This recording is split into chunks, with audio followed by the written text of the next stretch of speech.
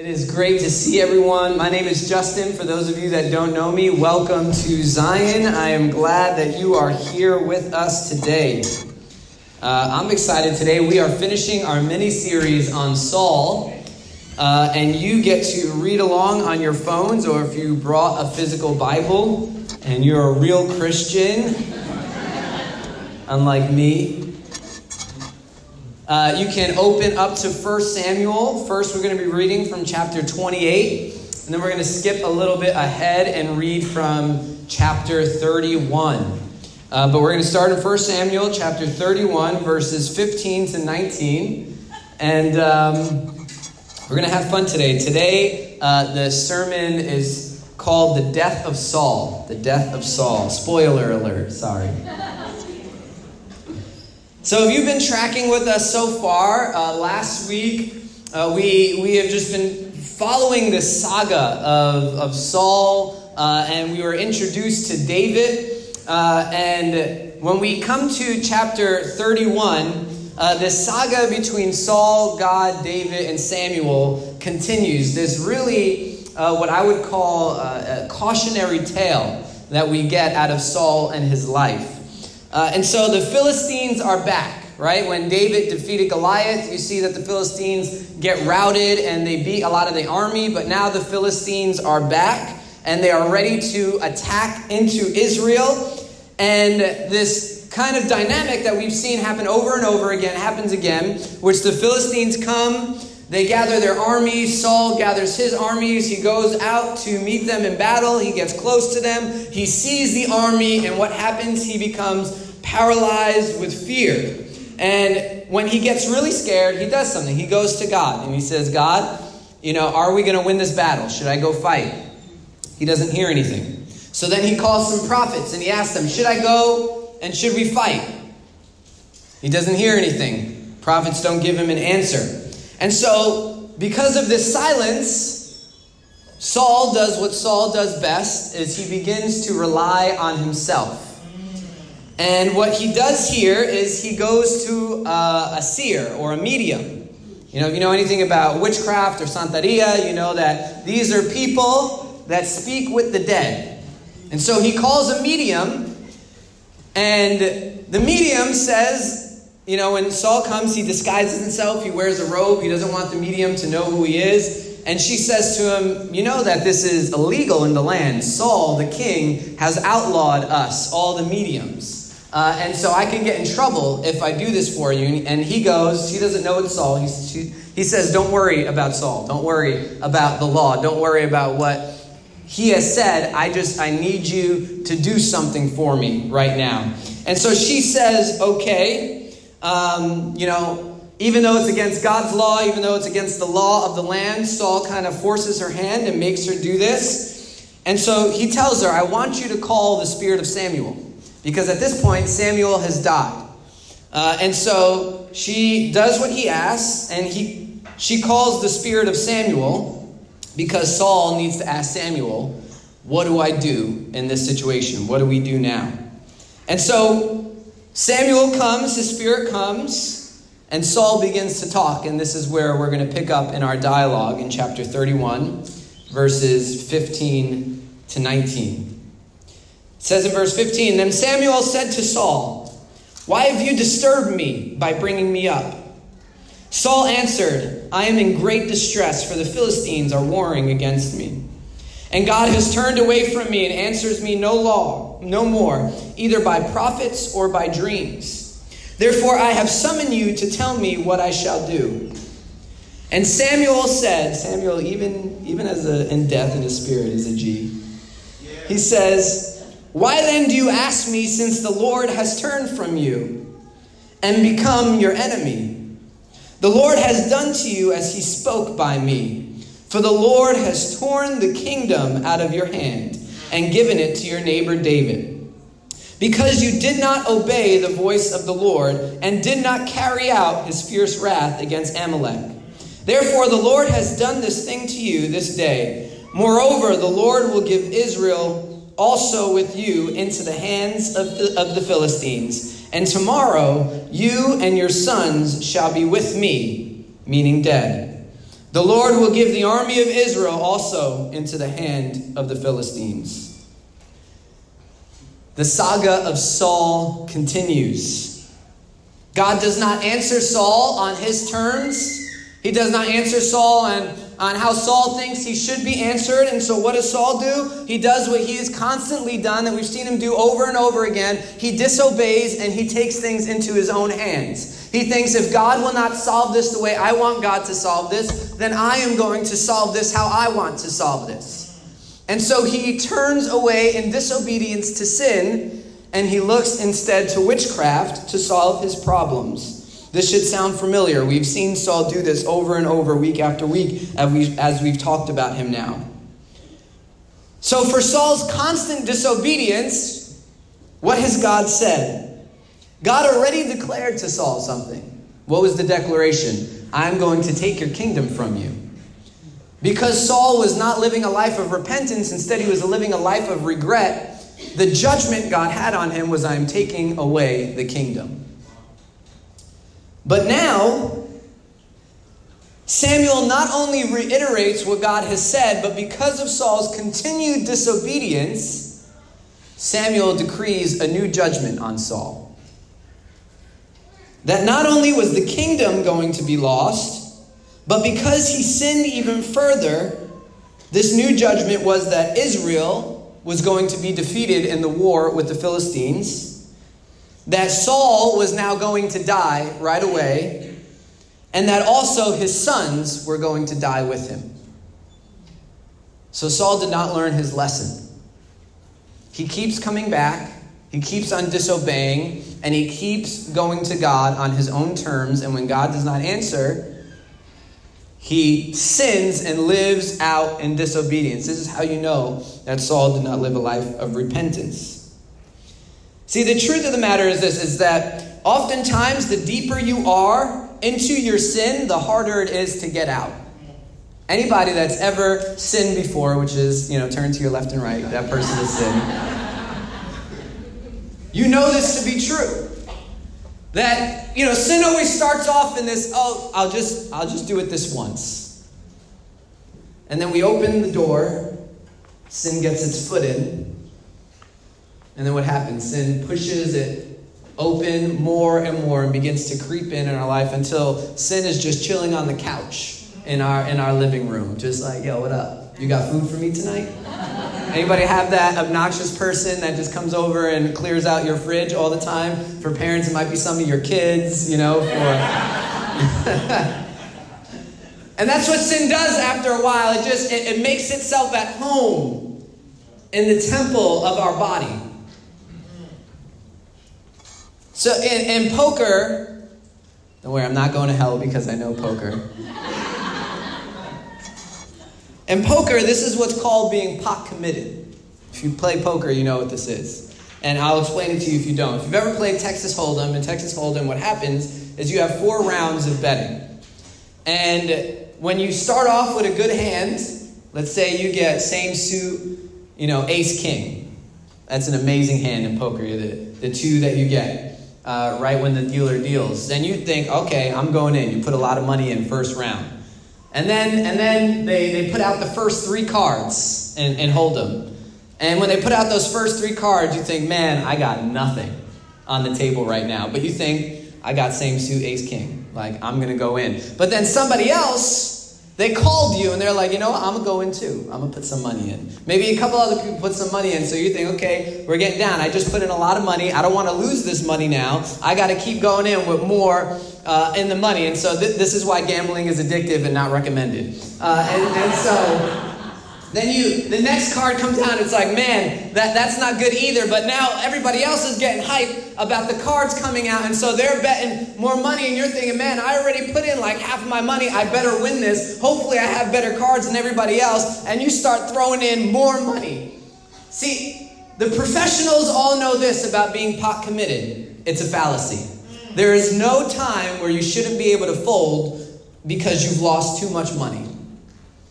But when you play with somebody that's inexperienced, they think, I've already put in all of this money. I need to keep on putting more to take it to the end. And that's what sin is like in our life. is when you're pot committed, you pretty much know you're going to lose. You're going to lose all your money, and every single dollar that you put in there, you're going to lose more. And when sin comes, it makes you really happy that first round. Oh yeah, this is good. You're going to get what you want. Wait till that next card comes out. It's like, oh, I wasn't expecting that card, but let me put in a little bit more. Maybe something good will happen. Maybe I'll get what I want. Maybe I'll get what I desired, whether that's joy, whether that's finances, whether that's blessing, whatever it is that you're looking for, the decisions that you're making for those reasons. Then that next card comes out and you're like, oof, this is not good, but I'm going to give a little bit more of myself. I'm going to put in a little bit more because at this point I got to keep going. And at the end, what happens is that last card comes out, the last round of betting, and everybody shows their cards to see who wins. And you show your cards and you realize you've lost everything. And somebody else goes and they take those chips and they, thank you, this is mine. And that's the enemy in our lives saying, thank you, this is mine. You just sold your soul. You've given me everything you've had. You've given me your purity. You've given me your obedience. You've given me your life. You've given me your finances. You've given me your marriage. You've given me your kids. You've given me your kingdom. I'm going to take it all. Thank you. And Saul had this mentality, man, that he just kept going and going and going. And sin will do that. Making you think, well, you've already lied once about doing this. What's the big deal if you lie again? Well, you can't now say that you sinned and you lied, so now you need to cover that up with another lie. Well, now you need to go deeper into this lie. Now you're living a total facade, a sham. The longer we hide our sin and live in it, the more we feel committed to the deception of not sharing it and repenting from it. See, this is the life of Saul. Saul was so entrenched in his ways of disobedience, it became a natural thing for him to do at the first sign of trouble. Where he said, I know what to do now. I know where I'm going to go. It got so dark for Saul that he finds himself in the tent of a witch to summon the dead, to find out what to do.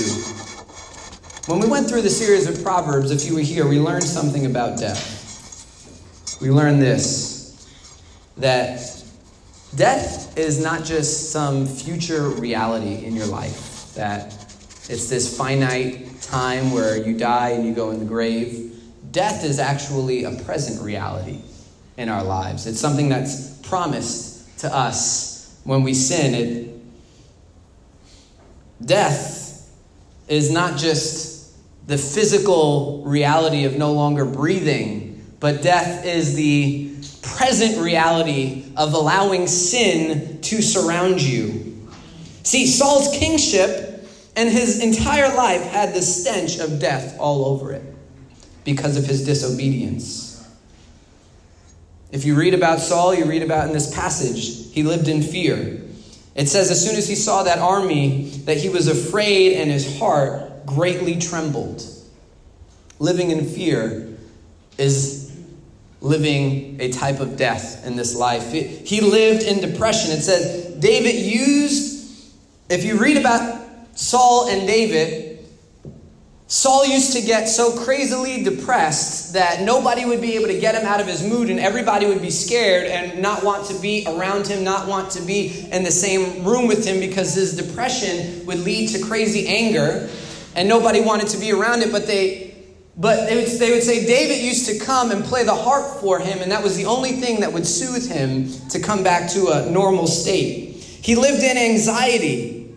He was constantly worried because he had this word spoken over him from Samuel that the kingdom was going to be taken away from him from a neighbor. And so when he saw David, every time that David came around, he began to get anxious. And what we read chapter after chapter after chapter in the life of Saul of him chasing after David because he didn't want to lose the thing that he had already lost. I mean, there are so many sermons in this.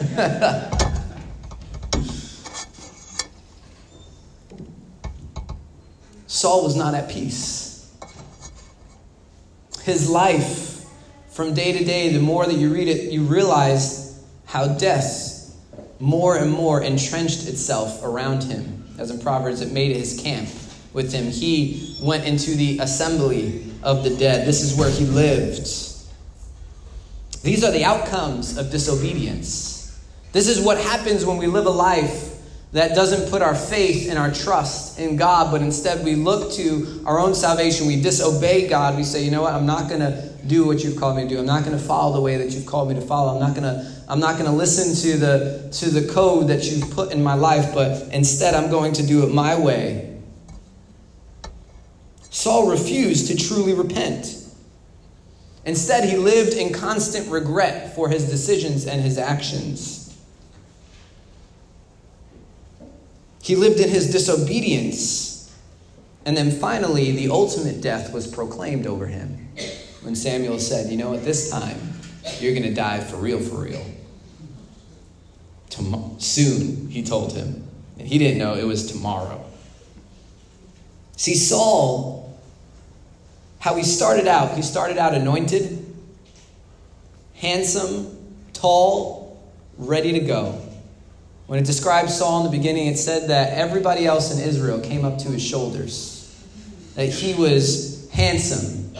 You know, think about that guy in the Axe commercial, just like tall, riding that horse.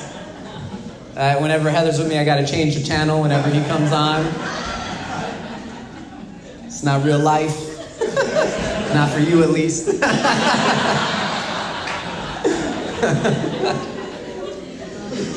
That was Saul. It was, the author made sure that you knew when you read about Saul that this dude was, it didn't say dark, but he lived in the Middle East, so he was tall, dark, and handsome. So somebody's like going like this back there right now. Calm down. The AC is on today, all right? You can't blame it on the heat. So Saul starts out this way, being anointed by Samuel, the first king of Israel, ready to literally conquer everything in his past. God was going to give him victory. But then we read about this last sin that Saul did, this last piece of disobedience. And then Samuel proclaims this word of judgment from God over him. And what we see, if we skip over to now chapter 31, this happens the next day. We're going to read chapter 31, verses 1 to 9. This is the outcome. It says in verse 1, now the Philistines were fighting against Israel. And the men of Israel fled before the Philistines and fell slain on Mount Gilboa. And the Philistines overtook Saul and his sons. And the Philistines struck down Jonathan and Abinadab and Malikshu. I don't know how to pronounce these guys' names. I forgot to check before we got here. The sons of Saul. That's what you need to know, the important part. The battle pressed hard against Saul, and the archers found him, and he was badly wounded by the archers. Then Saul said to his armor-bearer, draw your sword and thrust me through with it, lest these uncircumcised come and thrust me through and mistreat me. But his armor-bearer would not, for he feared greatly. Therefore Saul took his own sword and fell upon it. And when his armor-bearer saw that Saul was dead, he also fell upon his sword and died with him. Thus Saul died, and his 3 sons, and his armor-bearer, and all his men. And on the same day together, and when the men of Israel who were on the other side of the valley and those beyond the Jordan saw the men of Israel had fled and that Saul and his sons were dead, they abandoned their cities and fled. And the Philistines came and lived in them. The next day, when the Philistines came to strip the slain, they found Saul and his 3 sons fallen on Mount Gilboa. So they cut off his head and stripped him of his armor and sent messengers throughout the land of the Philistines to carry the good news to the house of their idols and to the people. His disobedience affected his kids, affected his men, affected his army, affected his cities, and ultimately affected his life. Don't think for a second that your sin just affects you. See, in American individualism, we play our relationship with God solo. Where it's just like, when I love God, it's only going to be that I love him, and it's not going to really affect other people. I'm not going to care about it. I'm going to do this by myself. I'm not going to find community to do this with, like Scripture tells us to. But then we also have the flip side of this, that when we sin, that we're just affecting our own life. That the death that encompasses us has no effect on the people around us. And that is also far from the truth. Just like our salvation not only affects us, but it affects those around us. Right? Because God said the greatest commandments, the two greatest commandments, are to love God with your whole heart, mind, and strength, and to love your neighbor as yourself. Your salvation does not only affect your relationship with God, it affects everything, everybody around you. So does your sin and death not only affect your relationship with God, but it affects everybody around you. Sin will not only destroy you, but it will be part of the breakdown of your neighbor, of the people closest to you, of the people that live around you, are around you. See, sin is death. Sin is destruction. It will wreak havoc on your life, on the lives of those around you, on every system that you touch. That system will now be a sinful system. On the things that you lead, it will affect the things that you lead, the people that you lead. That will allow death and sin and destruction and havoc to be wreaked on everything that you touch. And in the end, what we read about Saul is that it destroyed everything around him. His kids, the cities, his army. King David said this in Psalm 51. He said, I was conceived in sin. See, sin because of Adam is the natural state of all of us. We are conceived in sin. It is the natural inclination that we have from the moment that we are born. We want to follow our own desires. We want to be disobedient. We want our own way. We will throw temper tantrums as 2-year-olds or as 30-year-olds or as 50-year-olds if we are never taught another way. They may look different. As a 2-year-old, it may look like screaming and crying in public. As a 30-year-old, it may look like passive-aggressive anger against your coworkers. As a 50-year-old, it may be judgment and pointing down at those around you, at your family, and being bitter about life. See, we have this inclination towards sin. We are conceived in sin. And that sin, what it does is it begins to surround us and affect the people around us. If you've ever been like this, or you've known somebody that has fallen into deep sin, you know what that's like. It affects mood. There's no joy in the presence of a person like that. There's no fun. There's no peace.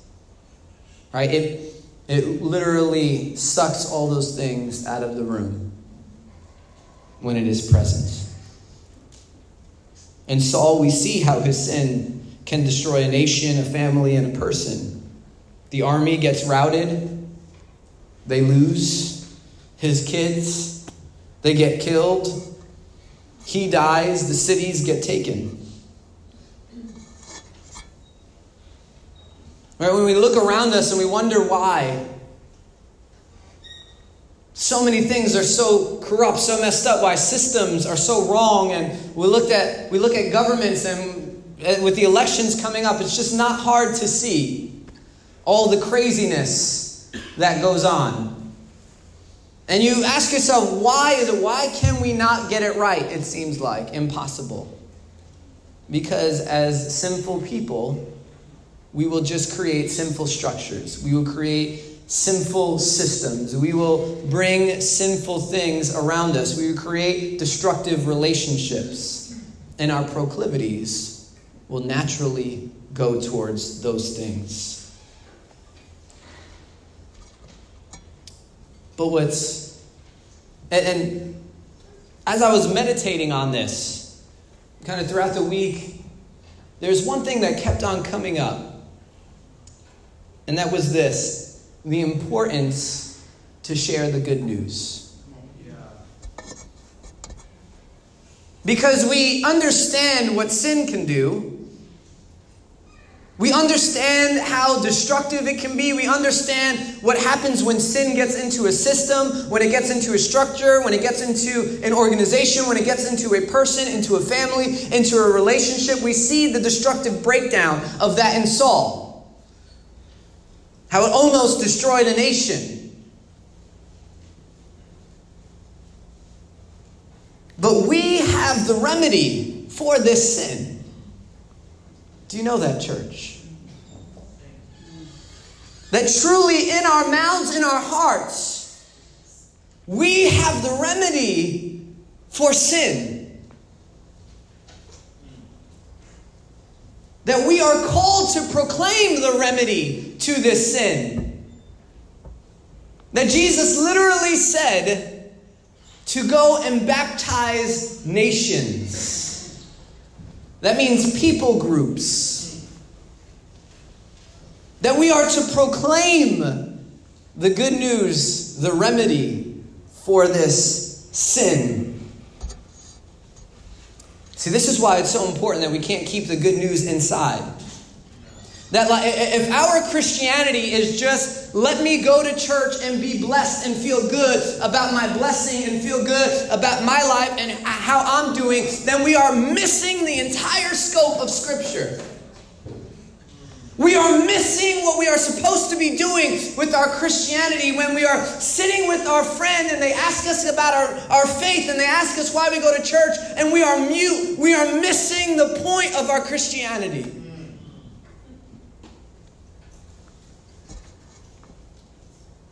Because Jesus has given us the remedy for this sin.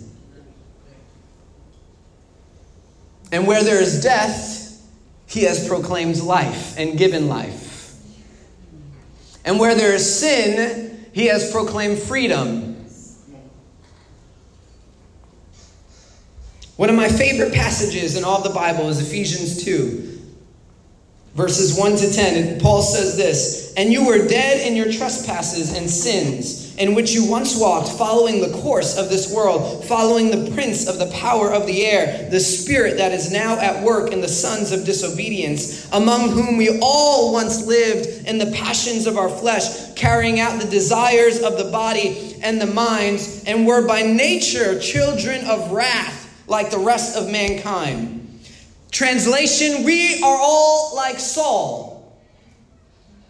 Disobedient, dead before we knew it, following our desires straight into destruction. Then Paul doesn't stop there. Somebody say, but God. In verse 4, Paul says, "But God, being rich in mercy because of the great love with which he loved us, even when we were dead in our trespasses, made us alive together with Christ. By grace you have been saved, and raised us up with him, seated us with him in heavenly places in Christ Jesus, so that in the coming ages he might show the immeasurable riches of his grace in kindness towards us in Christ Jesus. For by grace you have been saved through faith. And this is not your doing, it is a gift of God, not as a result of works, so that no one may boast." See, this is the beauty of God and what Jesus has done. Church, you need to have the gospel, the good news of the redemption of Jesus Christ memorized. It needs to be inside you so that any moment you can speak it to others or to yourself. Because the gospel is the power unto salvation. It says in Romans 1:16 that if we want to see this world liberated from death, destruction, and sin, then the only liberation for that is the proclamation of the freedom and salvation of the gospel.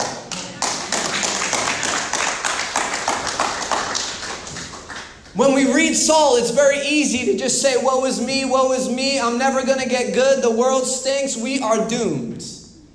And let me tell you, I've been there. I was there Wednesday morning, I was there Thursday night, I've been there. But that's why you need to have the gospel memorized, because when you start to learn to preach it to yourself, and every moment when you're feeling down, when you feel the grip of sin and death coming upon you, when you feel temptation getting the upper hand, and then you remember by the grace of God, I have been saved, that while I was still a sinner, while I was dead in my trespasses, God came and He saved us. That it was not by my work or my doing. That I did not go to that cross. I did not receive the beating. I did not live a perfect life. I did not raise from the dead, but by grace, because I believe in Him. I died on that cross. I rose from that grave. And Christ saved me when I didn't deserve it, when I was like Saul and I was disobedient and I was a child of wrath. And because of that, God, I don't want to live in sin. I don't want to be disobedient anymore, because I've never had somebody love me so deeply before. I've never had somebody care about me so much. I've never had someone give me so much grace in my life and mercy towards me before. And because of that, I don't want to do these things anymore. I don't want to live that life. And when we learn to preach the gospel to ourselves, what happens is it becomes normal and routine. And then when other people come in and we see the snares of sin gripping their heart and entrapping their life, what will happen out of natural inclination is we will say, I know the remedy for that. I know something that has the power of salvation over that thing that you have. I know what can save you. And you will begin to proclaim the gospel, the good news. And you will see how it is the power unto salvation for them, just like it was for you.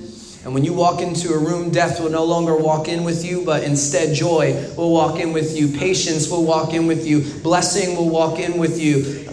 Peace will walk in with you. Life will walk in with you.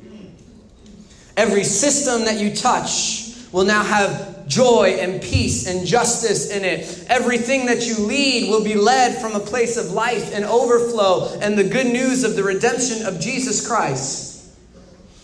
The conversations that you have will now be sprinkled and proclaimed with the gospel, so that you will see death turn to life in the people around you, in your family, in your friends, and your coworkers.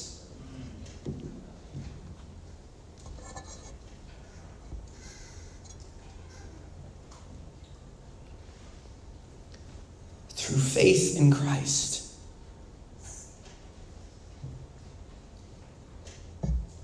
In His death, that He died in our place, that's what we put our faith in. In His resurrection, where He conquered that death, that is where we put our faith in. Scripture says that through faith, the conduit of faith, the conductor of faith in our life, we receive the grace, the blessing of God that covers our sin. That says you have been washed by the blood of Jesus. You have been made clean. You are now made new. The old has passed away and the new has come. Church, if you have not memorized the gospel, then the first thing that you need to do every single day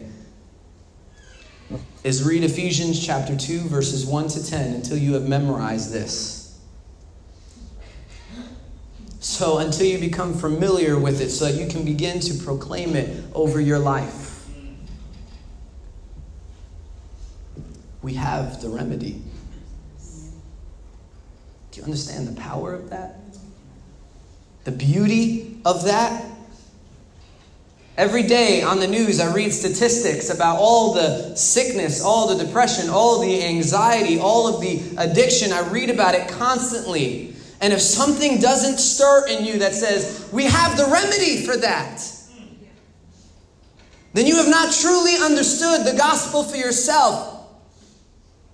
And that's nothing to condemn yourself about. That should spur you on to say, Jesus, teach me the good news. Teach me about Emmanuel. Teach me about the one who is God with us. Teach me about whose government is everlasting, who will have justice and peace beyond anything we can understand. It says about him in Isaiah 9 that the government he brings is the one of peace and of justice. This is the good news of the gospel. And when you look around you, it's very easy to see death. It's very easy to be down. It's very easy to be defeated when we see it. But something should rise inside of you that says, I know the remedy for that. Every time temptation comes, every time that death becomes to living in you, something inside should say, I know the remedy for that.